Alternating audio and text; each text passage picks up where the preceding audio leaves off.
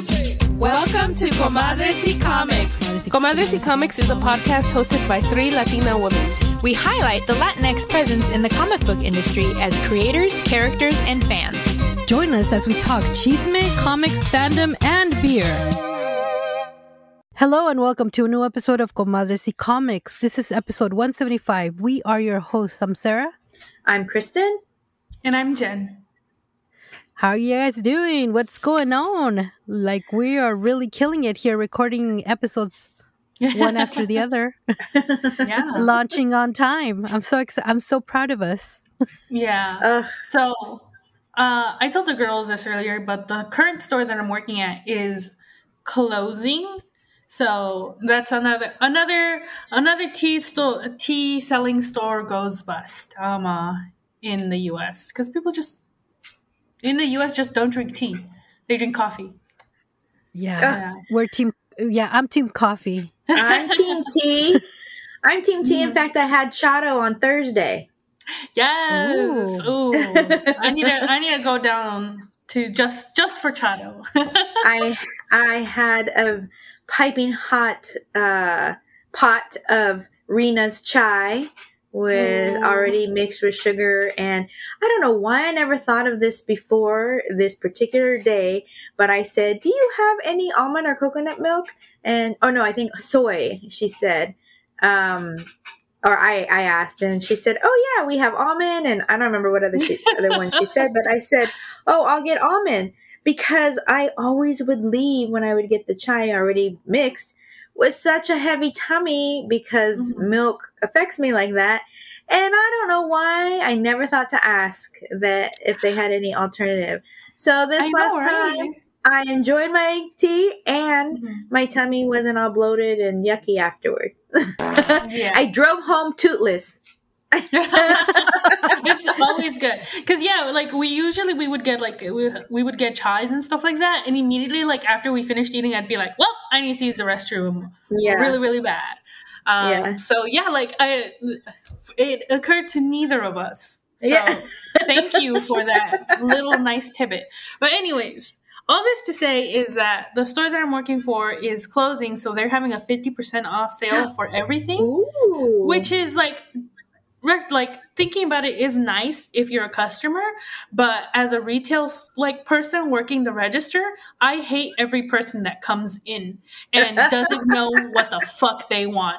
And this has been exacerbated. I could tolerate it during Christmas because I still felt some of the holiday cheer. There is no holiday cheer here. I hate you. As a matter of fact, I don't even do regular shopping anymore, because when I think about it, I'm just all these people do not like that I'm here, because thinking about how I am, I don't like it when anybody is in there. So I don't really shop like that anymore. If I go into a store, I know what I'm getting now, and I'm just all, and then I'm out. I'm just all when I go in, I nod to the retail people, go to grab what I want, maybe try it out, and then I leave. I'm just no interaction, no nothing. I know those people love me because I don't interact with them. That's funny when I go to retail stores and something goes wrong, or a customer's taking too long, or something happening, and the worker is always like, I'm so sorry. I'm always like, no worries. I work retail. I totally understand. And there's this moment of where we lock eyes, and there's this moment of camaraderie. Both of us. That is the people who are I work here, or I work upstairs and stuff like that. I understand that. I'm just you're here. We're both here because we have to be. So we might as well sometimes get something out of it. And I usually give them a discount on the down low as well. But everybody else, oh my god, okay. Rant time. There was this lady, and she could not pick for the life of her. She already came in not really knowing. First of all, she comes in, she does she's just grabbing stuff and putting it on the table, and they're like, oh, I don't want this, never mind. And then puts it back in the wrong spot, and then each time I'm just you can just hand it to me. Please hand it to me. I can put it back where it belongs. And she wouldn't. She would just grab it and then go put it back. And I'm okay, whatever. And then she finally decided, she's like, okay, I'm going to get these things.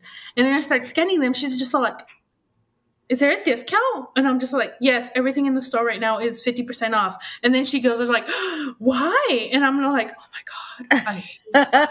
I'm just like, it's like, we are closing. And then she's like, oh my God, why are you closing? That's so sad, blah, blah, blah. And then I'm just like, I'm so sad. And I'm just like, yeah, you're sad. Okay, cool. Like, I'm not sad, but I know my other coworkers who were in here for the long run, the full-time people, are sad.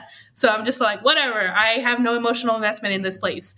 And then she's just like, okay, then never mind. I'm gonna grab more stuff. And I'm like, oh no, God, oh no, because we have priced everything.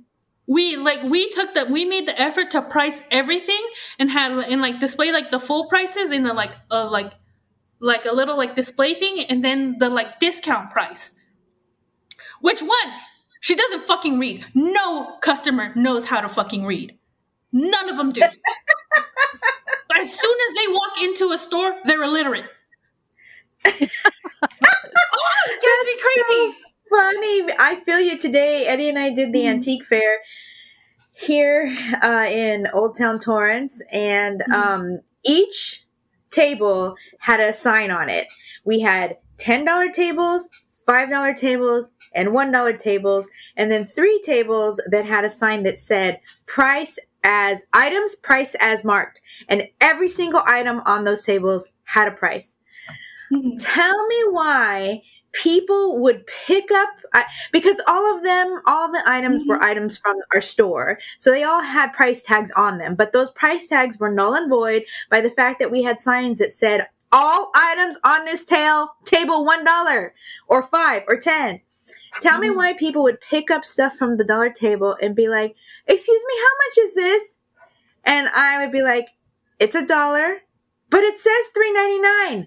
Yes, but it's $1. Okay, how about this? Like, from the same goddamn table, I'm guessing. On the table's $1. Okay, but not this, right? Oh my God, I was getting so frustrated. You are triggering me so bad right now, because that's every single time. They're like, is this half off? And I'm like, everything in the store is half off. Is this half off? Everything in the store is half off. I don't know how many times I have to tell you this. Everything is half off. Yep. Oh my God. I would say, like, if I had the patience and I wasn't like, and I was like feeling like, okay, I'll be like, I'll give him the spiel. Everything is like half off. And then I tell him, like, we've already done the math for you. The orange price tag is the final price. And this is how I know they're not listening to me, is they would grab it there and be like, so it's half off of this price. And I'm just like, you dumb bitch who doesn't fucking listen. Like, in my mind, that's what's going on through my head. But of course I can't say that. I just speak it with my eyes. And then I'm like, no, that's the final price. We did the math for you, so you don't have to do any fucking math because you're stupid. I told Eddie that I wanted to tell people when they said, but not this, right? That I want to say, yeah, you're right. No, not that. That one's $5. You should do that just to test it out. Yeah. That is my rant. That's how I've been doing. I am going through it. Wow. Retail-wise, I'm going through it. Oh my gosh. That was crazy. That was nuts. That was funny though. Oh no, I'm one of those shoppers that'll just go in and out. I don't like to talk. I really hate it. This is what I hate. When I'm in line and then the person that's getting checked out just starts a whole conversation with the person that is checking them out. Oh, so it's just pay for your shit and get the fuck on, because I'm in line right now. Yeah. And I'm just standing here listening to your fucking life story that I don't want to hear. I don't want to hear how your dog and, how your boyfriend or your son or I don't care. Just pay. And 100% the person working there wants to hear it even less than you. Yep. Oh, I'm certain. I'm certain. But they're there and they're like, "Oh, really? Yeah. Oh, that's nice." Oh, being and really then nice they'll about ask it. And I'm thinking, questions, be and I'll be like, courteous. "Why are you effing asking questions? Just Yeah. let them finish and go. I'm in a hurry. Even if I'm not in a Just- hurry, just go." Yeah.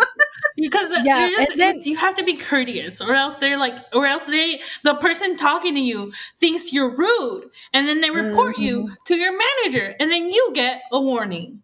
Oh my goodness. I know this because it happened to me. Oh my gosh. Oh, well, today there's this lady and she was engaging the person that was checking her out in conversation, and then she proceeded to work the second register to kind of say, "I'm really busy and I'm trying to do my job." Mhm. But the lady kept talking and she's like, "Well, I closed that account, but I opened this when I went to Aruba and blah blah." I don't give a fuck. Give her the right account information. And so she proceeds to help another person out in the second counter next to her. And I'm just like, if that doesn't tell you that she wants you to hurry the fuck up, I don't know what does, And then when I got up to the counter, she's like, "Thank you for being so patient." I'm like, "No problem. Just, it's fine." So, but I was standing there. No problem. and Quit talking. Let's go. Move it along. Yeah. Yeah, no, she was really nice. She actually gave me a free gift, so I was like, "Oh, okay, cool. Yeah. I'm happy. I Like, mean- it's not a problem." But Mhm. go ahead. No, I was just like, No. look, this is the 101, like in retail wise. If there is someone annoying and you are understanding and patient, the retail person will love you, and they will probably either like give you a discount or something, or they'll just be like really like grateful. And so they will provide you with better service, because honestly, that's what I do too. If I like you, I will either engage you in conversation, or I'll give you something for free or not charge you something, because I honestly don't quite give a fuck about corporate stuff. Like seriously, like working for Amazon killed anything that I like felt for like were like the like company or shit. Like I'm just like, nah. As far as I'm concerned, steal. Like go do it. I don't fucking care. And they don't care either. They take that into consideration as well. So I mean, for legal purposes, I am not telling you to steal, but I'm just saying that they have measures for that. Anyways, this of course also doesn't apply to small mom and pop shops, because those are small and they're usually the people are very cool. But corporate, fuck it, I don't fucking care. They've killed any sympathy that I've ever had for anybody. Oh my god, I can't take it. All right, guys. Now it's time for Chisme de la Semana. Kristen, what do you have for us today?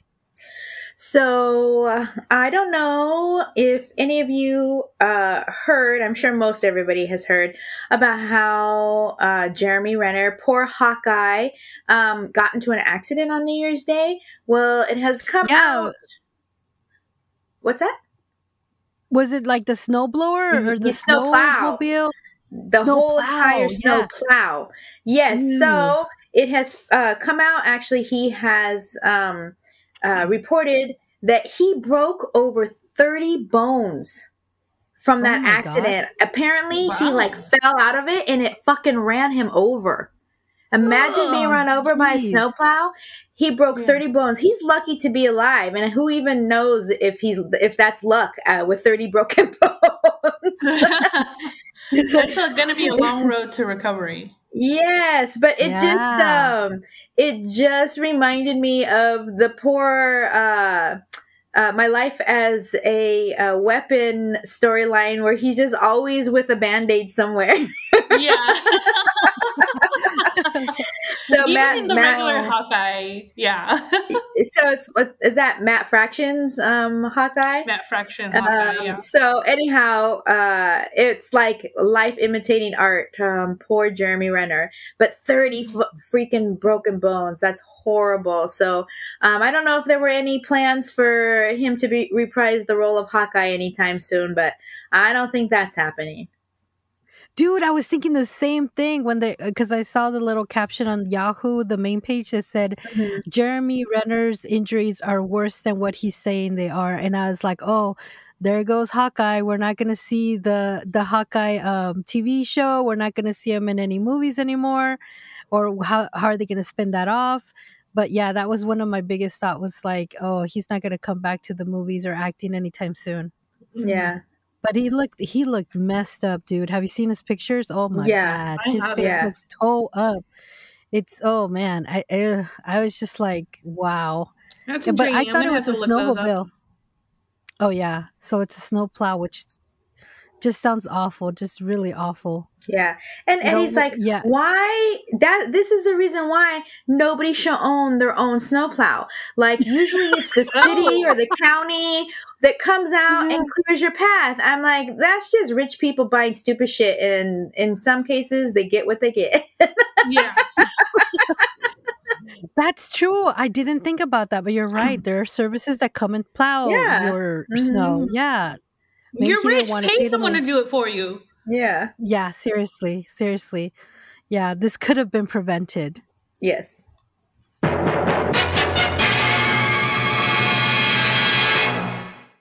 All right, guys, now it's time for On My Radar. And I have some stuff that's on my radar. I recently came across the Mayfair Witches TV show on AMC. Yes. And as you guys know, it is based on a book, a 3-book series by Anne Rice, who also wrote The Vampire Lestat, Interview with the Vampire, Queen of the Damned, all part of that whole vampire thing.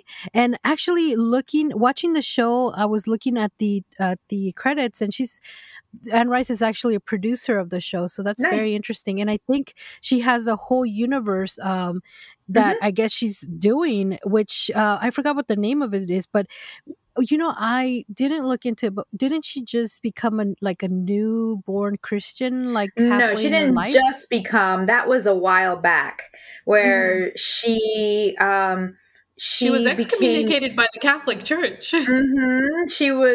She became very, very religious, or really got into her religion, and then that's when she wrote her book from the perspective of a young Jesus Christ. I actually read it. It was very interesting. And I enjoyed it. No. It was a different one. It was, because that Menok or whatever is part of the Mayfair Witches book. It's a crossover. It's with the vampire and the witches.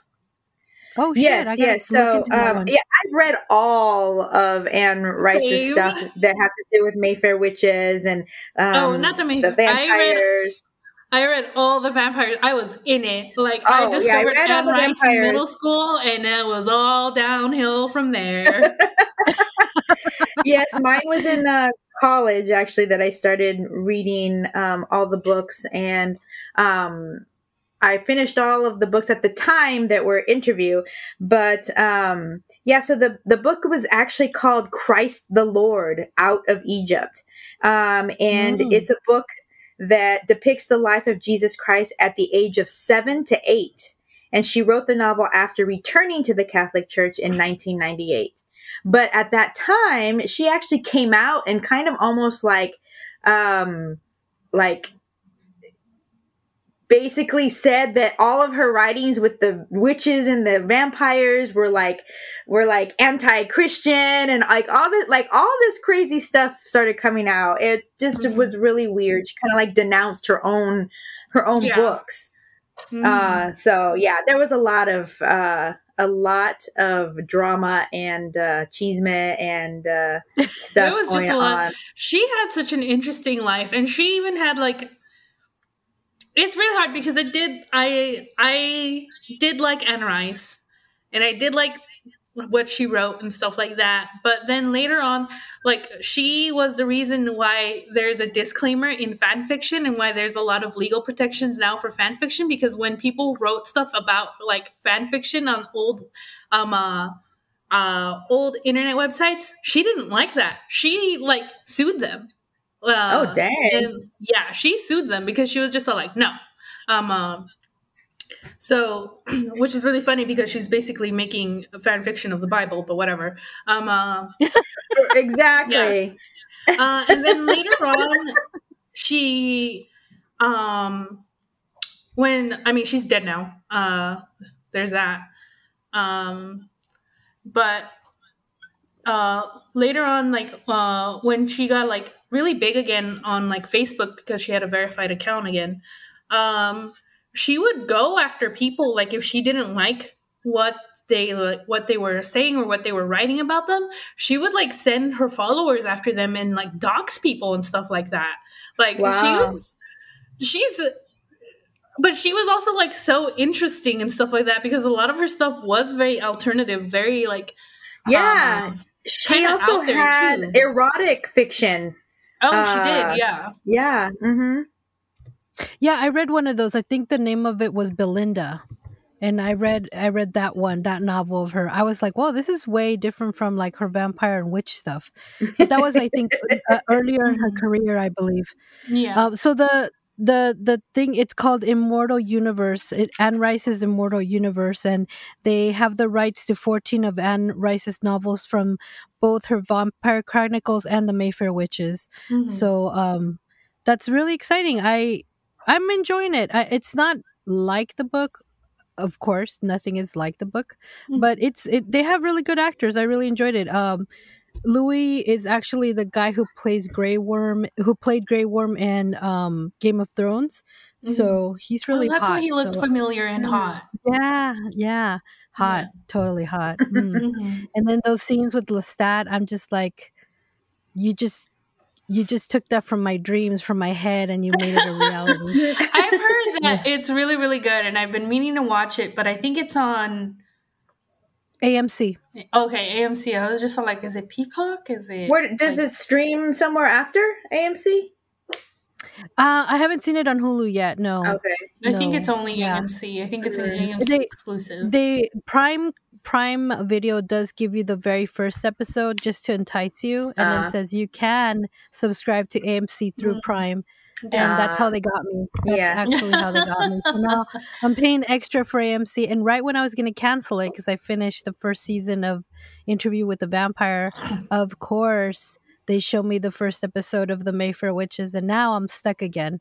So, so I'm staying with AMC until I finish the first season of Mayfair Witches. So, but it's really, I really enjoyed it. I think it's really well executed. I really love the money they're spending on it because it really does look very, and then it all takes place in New Orleans. So it's like a lot of fun to see like the places and see like the ceremony of it all, like weddings and funerals, and it's really nice. It's really well made. So that is what's on my radar. All right, guys, I think it's that time again. It's la hora de la cervecita. I always get excited about this one. I'm super excited about this one. After today, I need it.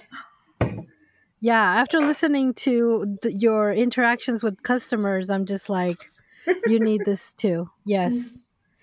So we're drinking Lead Dog, a peanut butter stout, and this is 6.6% alcohol. It's a stout brewed with natural flavors, and it's drafted with curiosity, it says on the can. And the can art is really interesting to have like a trapeze artist, but also has daggers in her mouth and hand. And there's peanuts on the horizon. And she's actually throwing the daggers at a peanut, and the peanut is bleeding peanut butter. So it's just That's really funny. cute. It's kind of funny. You have to turn it to see the whole scene. So it's kind of interactive. So that's really cool. The art is really cool, and I've never heard of this brewery, and I see that it is from Sparks, Nevada. Wow. Sparks, Nevada. Do you guys remember that? Was it a peanut butter and jelly beer that we had before? Yeah. Yes, we had it in the studio, remember? Yes. And we could even taste the bread in that beer. It was delicious. This is kind of what it smells like. Or it smells more like that peanut butter part of it. Yes. I smell that too. Here is the very pitch dark coloration of it. Oh, wow. I'm a Oh, it lover of does peanuts. smell like that. I actually do smell jelly in there. It smells like it. I think it's just like a peanut butter thing, but it tastes like it tastes like I put a lot of peanut butter in beer. That's It's funny. Yeah. pretty good. I actually really like it. I don't know. Yeah, I thought it would be a little watered down, but no, Oh, it's no. nice. It's good. Wow. It even has like a little sweet tardiness to it. Maybe a sweetness, but then a tardiness from like it feels like chocolate, maybe coffee. Well, I know what you. It's yeah, not from exactly the tart. stout. It's like, yeah. I mean, it's like it also has like kind of like a malt flavor. I mean, Yes, beer, malts, and stuff like that. But almost like that when you eat dark chocolate, there's like this Yeah. faint hint of bitterness or like cacao bitterness and stuff like that. That's kind of that acid, and it's not bad. I actually kind of like it. It's like, it's like kind of almost like a smoky aftertaste, a smoky, slightly bitter smoky. aftertaste. Yes, But it isn't yes, like it isn't like I'm drinking a campfire or anything like that. right, exactly. Oh my god, I had It's a good. smoky beer in Alaska, and man, that shit's terrible. I do Really? not like smoky beer. It doesn't sound like it would be good. It wasn't. I thought it was novel because I'm like, smoke in your beer? How interesting. No, it was not. That's how I felt when I ordered, and I think I bring this up all the time, when I ordered the Kevin Eastman Teenage Mutant Ninja Turtle pizza beer. Oh, And it tasted like pizza, and it was gross. Ugh. I mean, to some people that might be like the bee's knees or whatever, but just thinking about it, I'm like, ew, no. It was just I like it was beer with this overwhelming taste of oregano. Ooh, that's evil. I Yeah. think. which is funny because we've had a beer with coriander and with cumin in it, and it's not bad. So hmm maybe I guess it's it just a depends bad- on how you mix stuff together. And I what do you mixed taste it a with. little. Yeah, exactly. I actually feel there's a little hint of vanilla for sure, and then like you said, the roastiness of maybe a malty flavor. Which but it is like really well balanced with the peanut butter flavoring as well. So I feel like it's a chunky peanut butter for me. I like a little bit of the bitter aftertaste. I feel like there's a little bit of bitter aftertaste I really like, and the carbonation is not too heavy, so it's pretty good. No, even when I was pouring it, it didn't fizz a lot. So it doesn't have it doesn't have like a flat taste, like it's like flat beer, or if it's like the weird English beer that has no carbonation in it. Yeah, and it's not watery either, but it's not like super like strong in your face kind of stout either as well. It's good. I'm really enjoying it. I think surprisingly, I think this would be like a really great like kind of dessert beer or something like that. Something that you would eat with something sweet or something like that. Yeah. Or just like after a meal, like that you would drink after a meal, not during the meal, but after the meal. I think it'd be really good. Like a dessert, a beer instead of dessert, but it's still dessert kind of thing. Yeah. I think we're ready to rate it. What do you guys think? Sure. Yeah. All right. Well, we have that 0 to 6 rating, at 0 being flaccid, 1 being very satisfied, very unsatisfied, 2 being 1 being very unsatisfied, 2 being unsatisfied, 3 being neutral, 4 is satisfied, 5 is very satisfied, and if it's a 6, it's off the charts, a Super Saiyan. So what do you think of this beer, Kristen? So, you guys all know that I'm the contrarian here when it comes to stouts. And I do enjoy peanut butter, but this beer was just not it for me. I'm giving it a neutral. I taste the peanut butter, and I can say, yes, this tastes like peanut butter. But you both were saying it wasn't watery, but for me, it was. I felt it. I tasted it very light and watery, as opposed to very full mouth feel stout. Oh, that's fair. Yeah. And I just don't like most stouts. So, but this, I would probably finish it. I would drink it. But I was just neutral about it. Yeah. So 3 out of 5. You're gonna give it to Eddie? I already did. Okay. So I guess I do agree with you in that compared to other stouts, it would be watery. Yeah. Compared to other stouts, it would be watery. I guess I'm remembering the last beer that we had, and that one was pretty light. And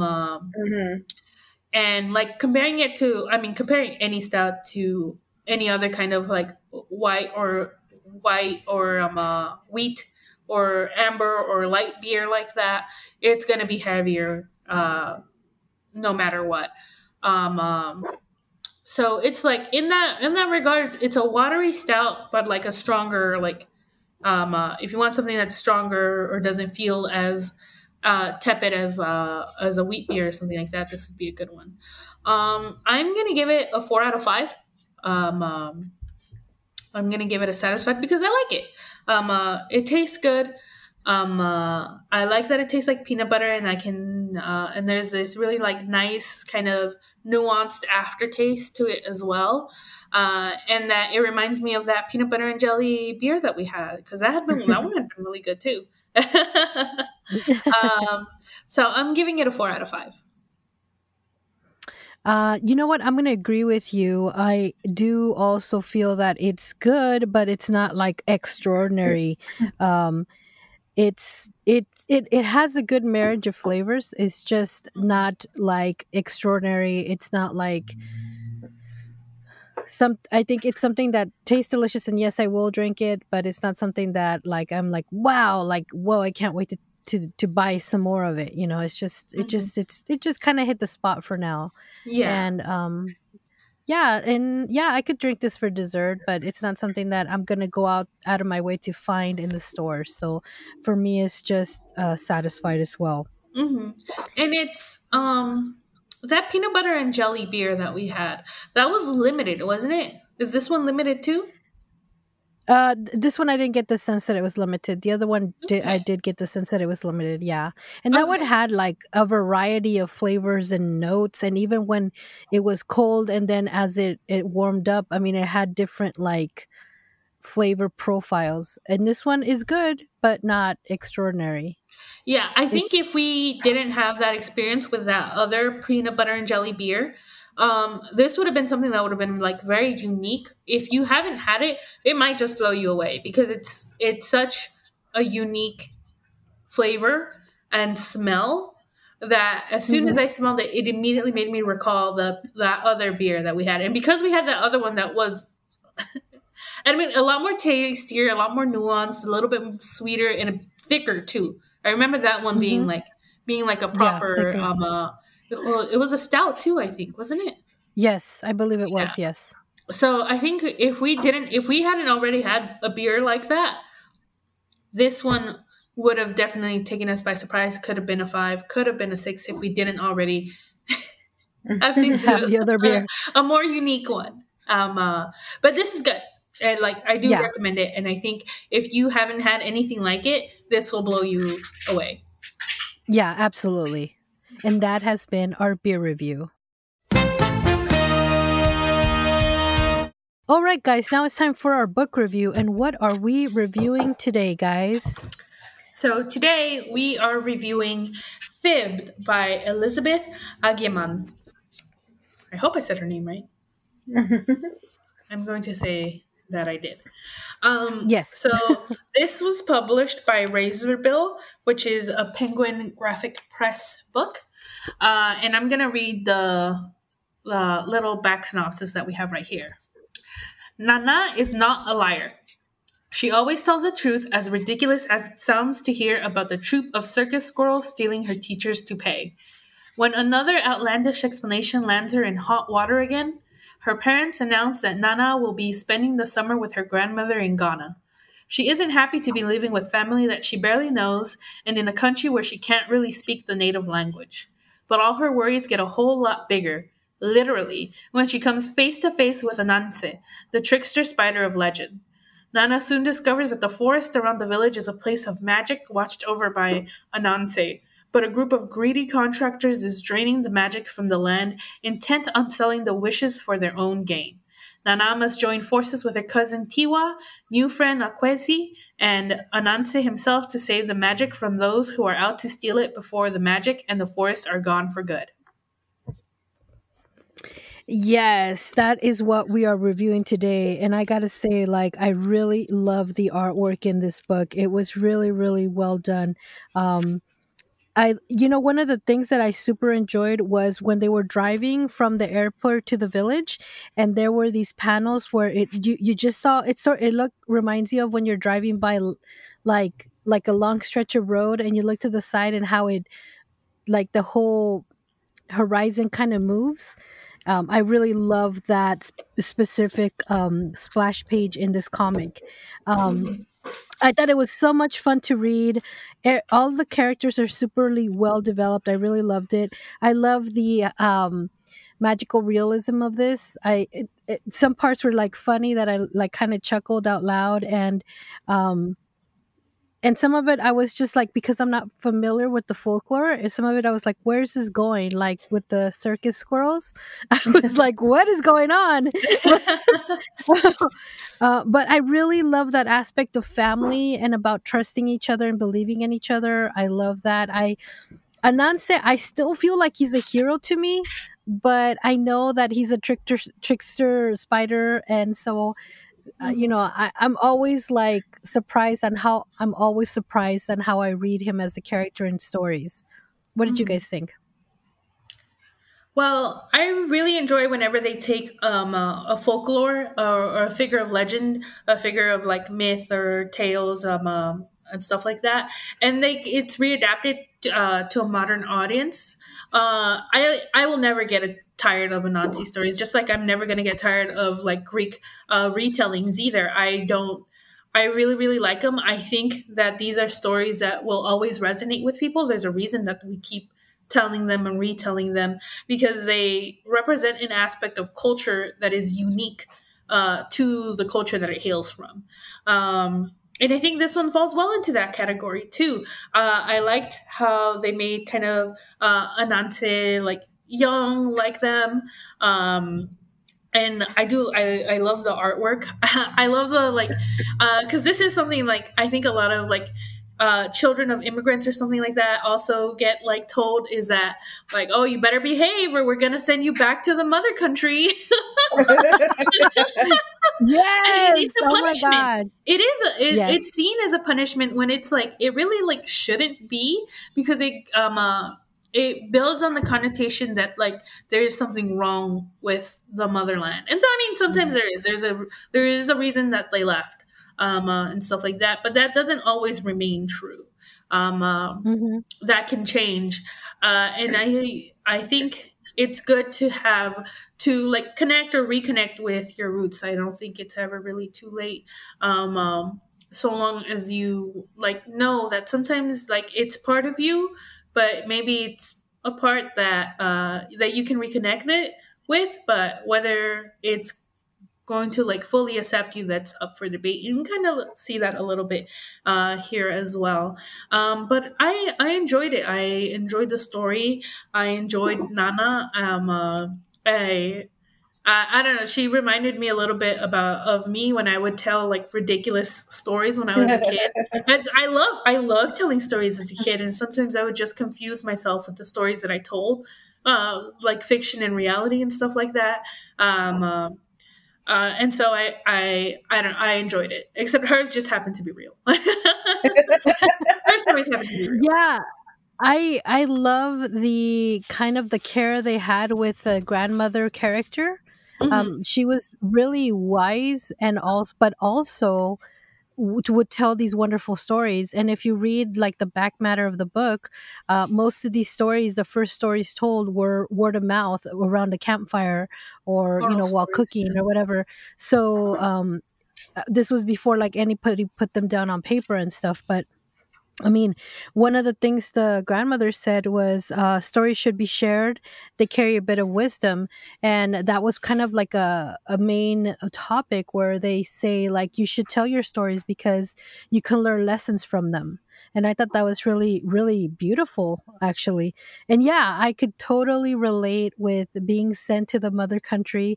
And when you're a kid, you see it as punishment because obviously your parents left it for a reason, and then you have to go back and the bathrooms are outside in a totally different building.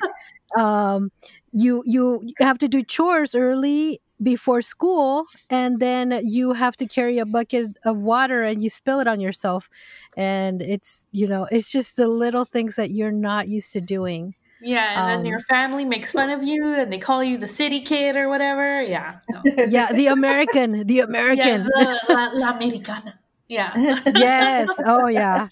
Oh yeah. I mean, and then that's another thing. Like when you go to other countries, their way of talking to you is completely different. Where you can be insulted because you live in America and you talk a certain way. That's just how they speak. They don't have a filter, and then you get like bombarded with these like what I would call insults. and like, I mean, I remember going to Nicaragua and they're like, "Oh, you talk like J-Lo," and I was like, "No, I don't. I speak Spanish. J-Lo doesn't know how to speak Spanish," and that was insulting to me. But I think they thought that it would be like a compliment.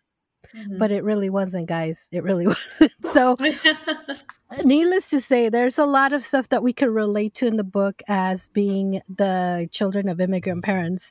And yes, I remember going on the summer vacations back to not only Mexico, but the little town in Mexico my parents were from. And it was just like going to the restroom at Las Milpas and shit, it's Yep. just crazy.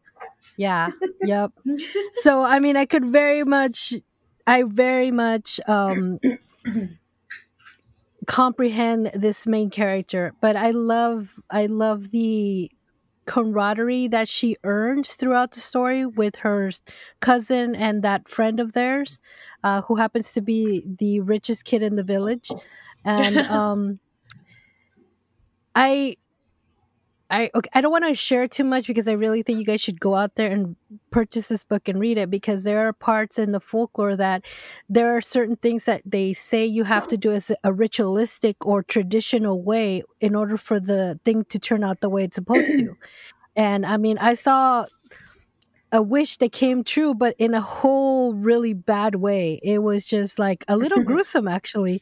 And I thought that was really cool, though. I really did. What did you think, Kristen? So I was tricked by the title of the book. And in reading it, Nana is often not believed by teachers, by her friends, by her family, by her parents. And as I'm reading it, I'm like, this little girl is just a mentirosa and is just telling stories, and it's just... she's going to learn her lesson when she goes to Ghana. That's what I thought.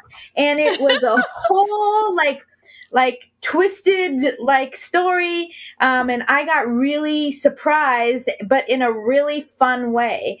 So I really liked that the writer led me down that path, and then did a good job in surprising me and incorporating all of the folklore and all of the cultural things from Nana's family.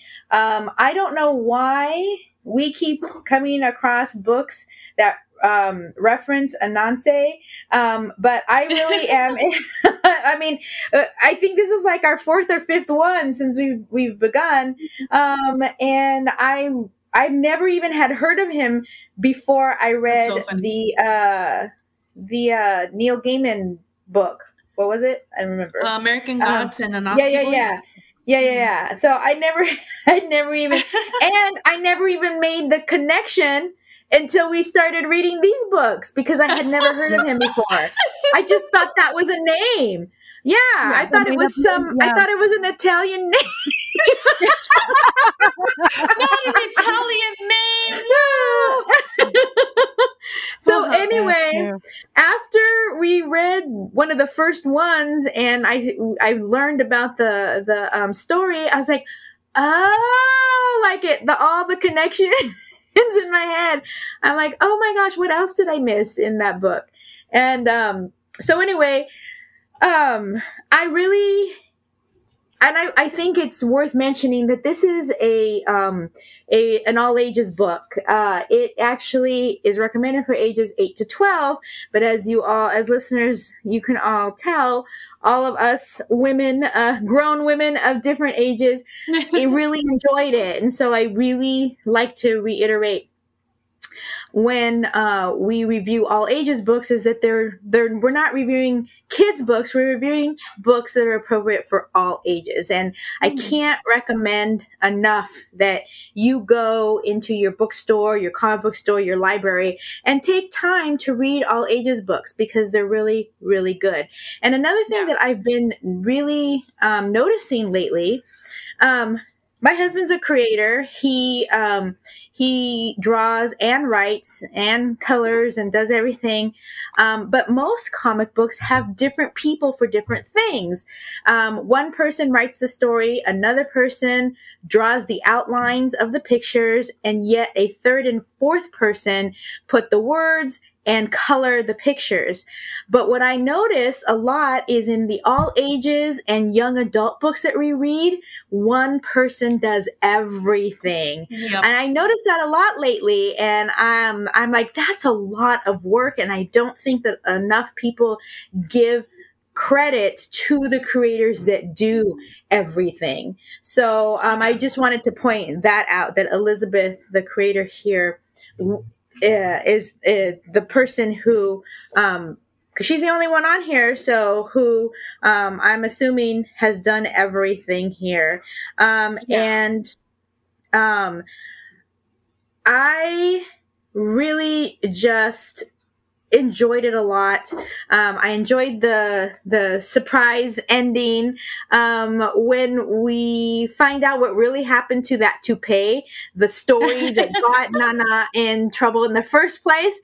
It was like a really fun surprise. So I definitely enjoyed this book a lot. I enjoyed all of the African folklore and the way that the creator wove that into the main storyline was really cool and unique and interesting. So I definitely enjoyed it a lot. Yeah, I wanted to add, because you just mentioned that she is the creator and the writer and the artist behind this book. I went on her Instagram, and on her Instagram there's her TikTok video, and I was looking at it earlier today, and I realized that she was telling us in her TikTok that she started working on this graphic novel since 2019. Wow. Yeah, it's pretty thick. It's a pretty hefty book. Like there's like it's about, each page is like, I want to say about 5 to 6 panels. Yeah, and it varies, or there's like full page spreads as well. But that shit takes time. And there is one other person. They says the cover design was by Daniel Cessaloni. I hope I said that right. I'm so sorry. But everything else, like the lettering, the coloring, the art, the paneling, the freaking editing, maybe too. Yeah, it was all good, but it was all paced really well as well. So I'm wondering if she has done anything else. I know that in the TikTok she posted on her Instagram, it shows like like her big folder, and as she's opening it up, it shows like the script, typed out script, and as she goes on, like the drawing and how she's drawing the characters, and then it just goes on to show like the actual graphic novel at the end. And I like to mention, I know this is geared towards young readers. There are some dialogue bubbles that because there might be kind of a confusion of who's talking in that scene, she does a little portrait of the face of the character speaking by the dialogue bubble, and I found that to be really, I don't think I've ever seen that before, and I thought that was really, really clever, really very clever. So I mean, I'm just in awe that I really loved it a lot. I love the colors. I love the characters. I love the stories. I love, there is a part of the folklore that you have to tell a story before you eat a fruit from a tree and then ask for a wish. And I love how they went into the detail of the stories told. That was like a nice kind of segue into like a storytelling kind of I think scene, kind of a dream sequence sort of. I think above all else, like the main theme in this book is storytelling. It's it's telling stories, like literally oral storytelling. It's about it's a book that tells a story about stories.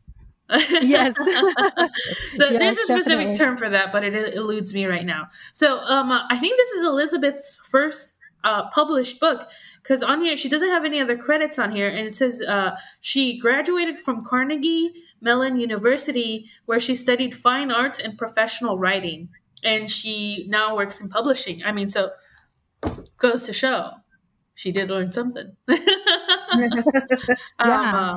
this is really well done. I think it's great. I think it comes across really well.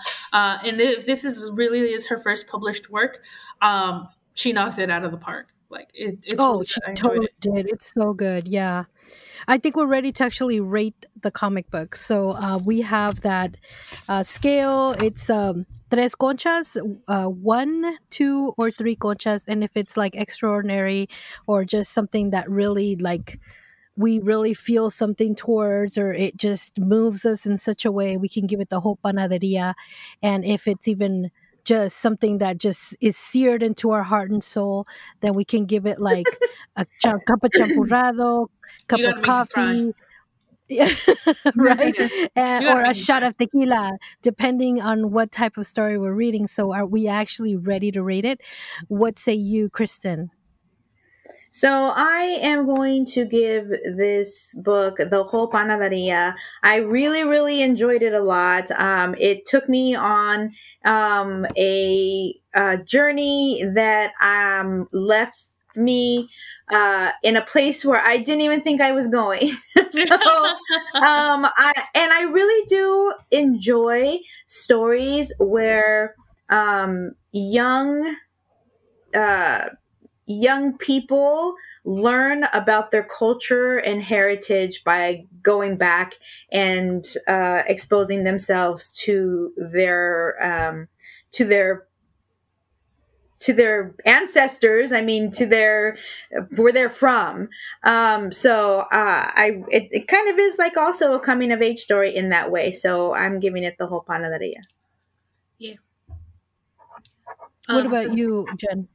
I'm gonna give it 3 conchas. I really, really enjoyed it. Again, for me though, like for it to be the entire panaderia, you gotta make me cry, and it's gotta be good crying, like and good ugly crying, not tears of frustration because I was so mad. But yeah, I did enjoy it. It's 3 conchas for me. I think it's really good. I think it's a good adaptation of Anansi, and I think it's I genuinely love anything that is a readaptation of old folk tales. So, 3 conchas for me. This is Sarah, and I'm going to give it the whole panaderia. I really enjoyed how I could connect to the main character and kind of relate to her going back to the mother country, like on the summer break when you were thinking of having so much fun doing something completely different than going back home. But I really love the character development also, and like, the grandmother. I really like the grandmother character. Obviously, I keep mentioning her, but Anand says, well, I think he's always like the star of a show when he comes out, and just like Show it's stealer. show stealer for sure. So yeah, the whole panaderia from me, for sure. And that, guys, has been our book review. All right, guys, now it's time for En la Librería. Jen, what do you have for us today? I always have something. And today I have a gay man. Okay. Yeah. Do we get to take him home? Only if he wants to.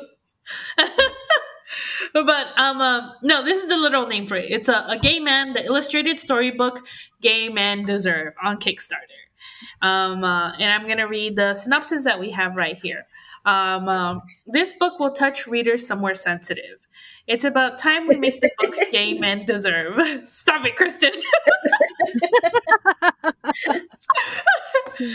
A gay man will address the shame we experience, how it hurts us, and how we can find love, peace, belonging, and joy in our lives now.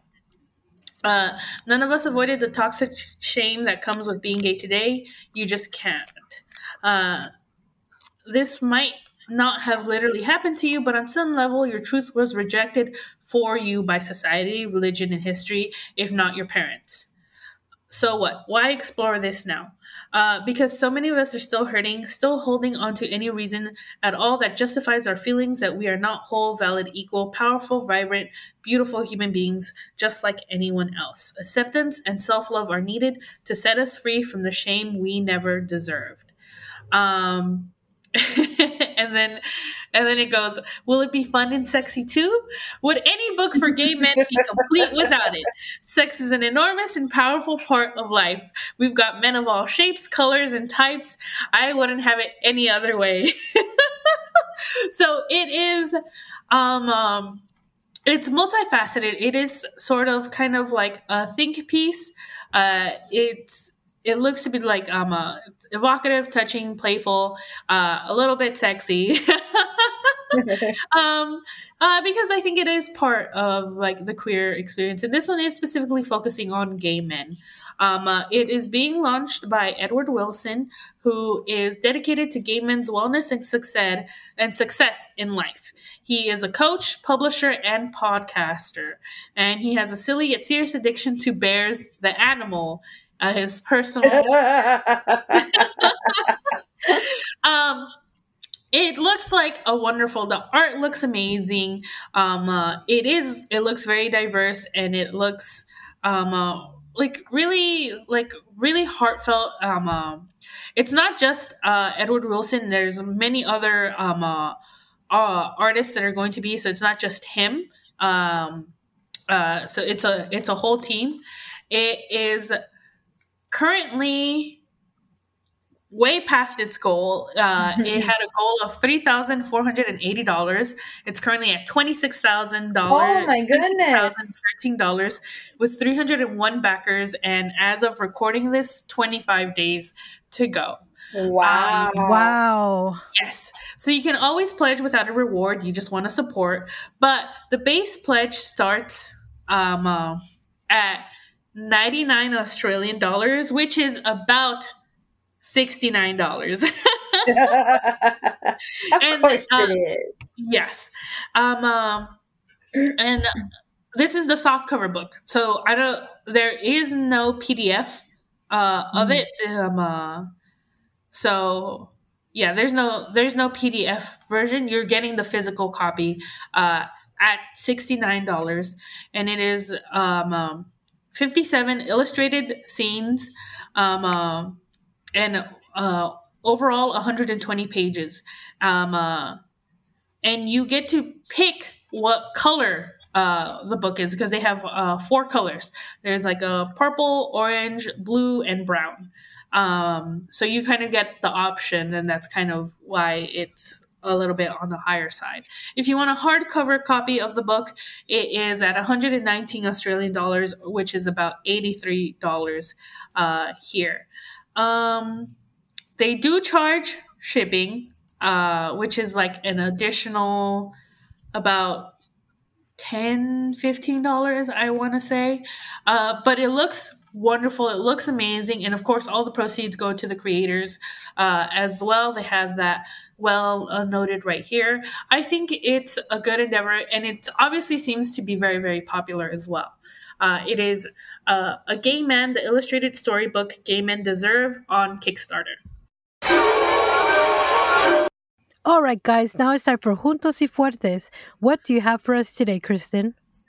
So today I have a wonderful documentary. Just as a reminder, Juntos y Fuertes is our segment where we highlight projects that are created by members of marginalized groups. And today I have a documentary that is going to air for free on PBS this coming week. So it's actually supposed to be airing on January 23rd.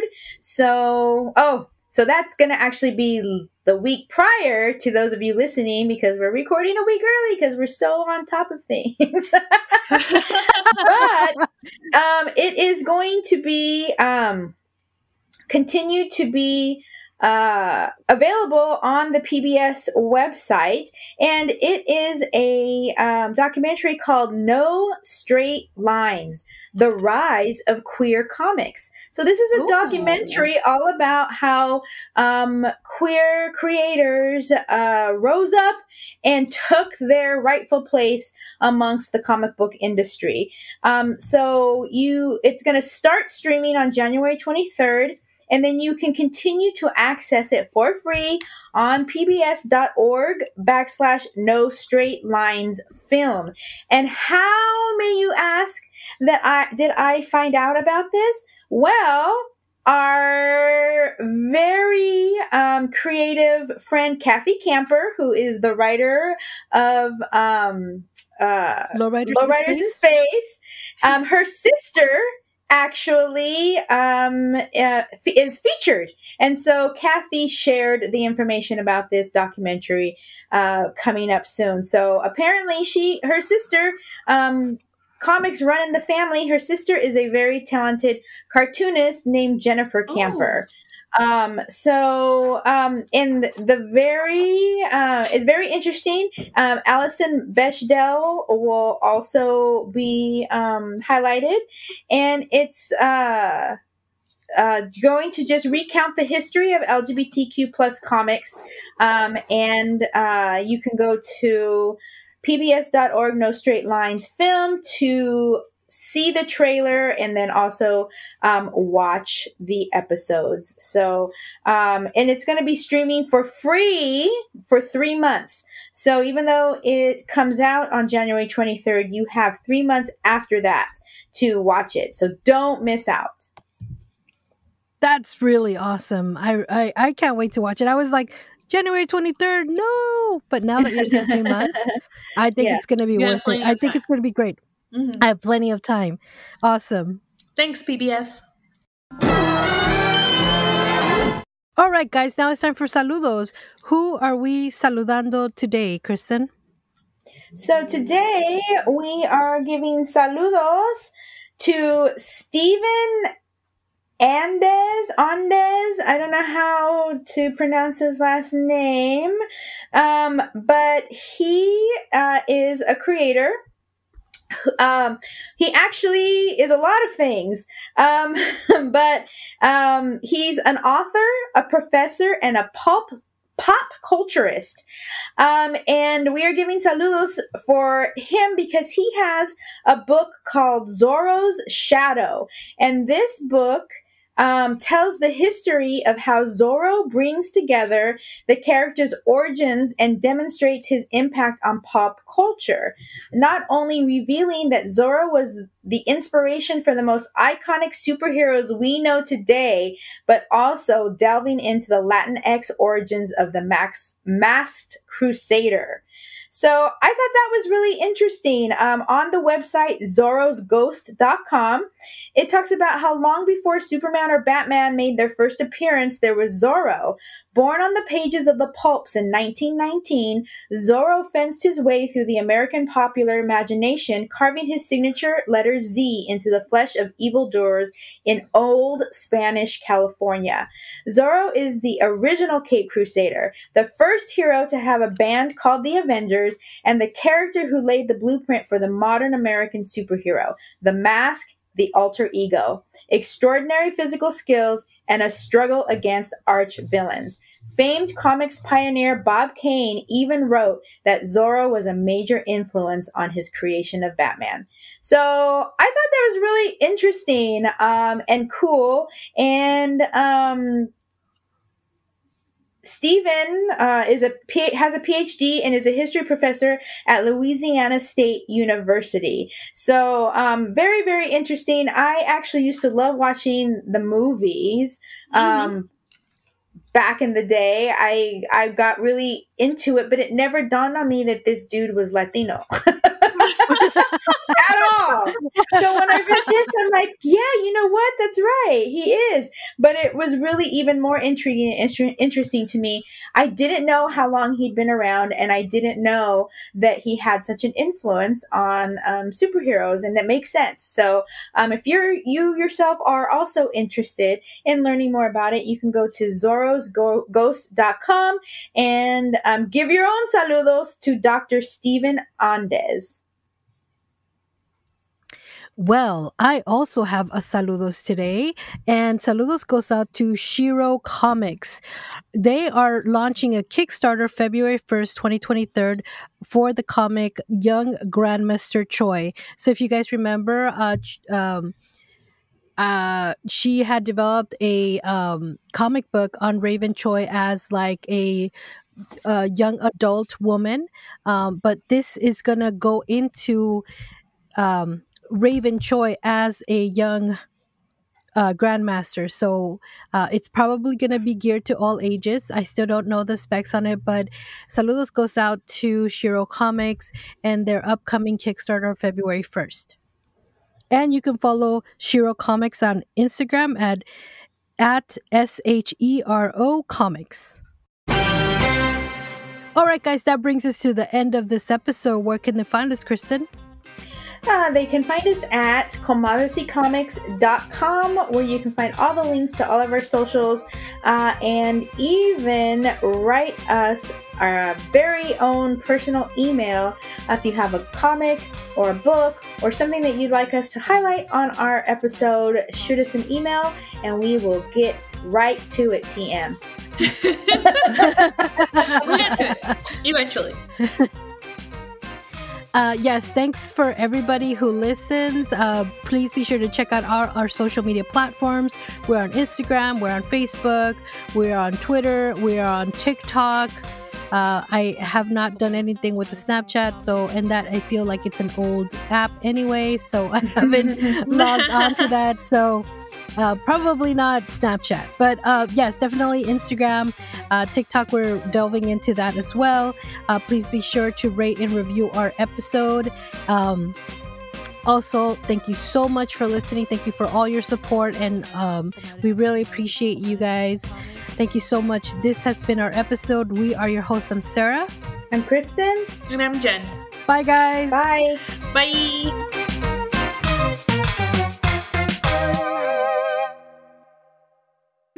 And that's on Period Network.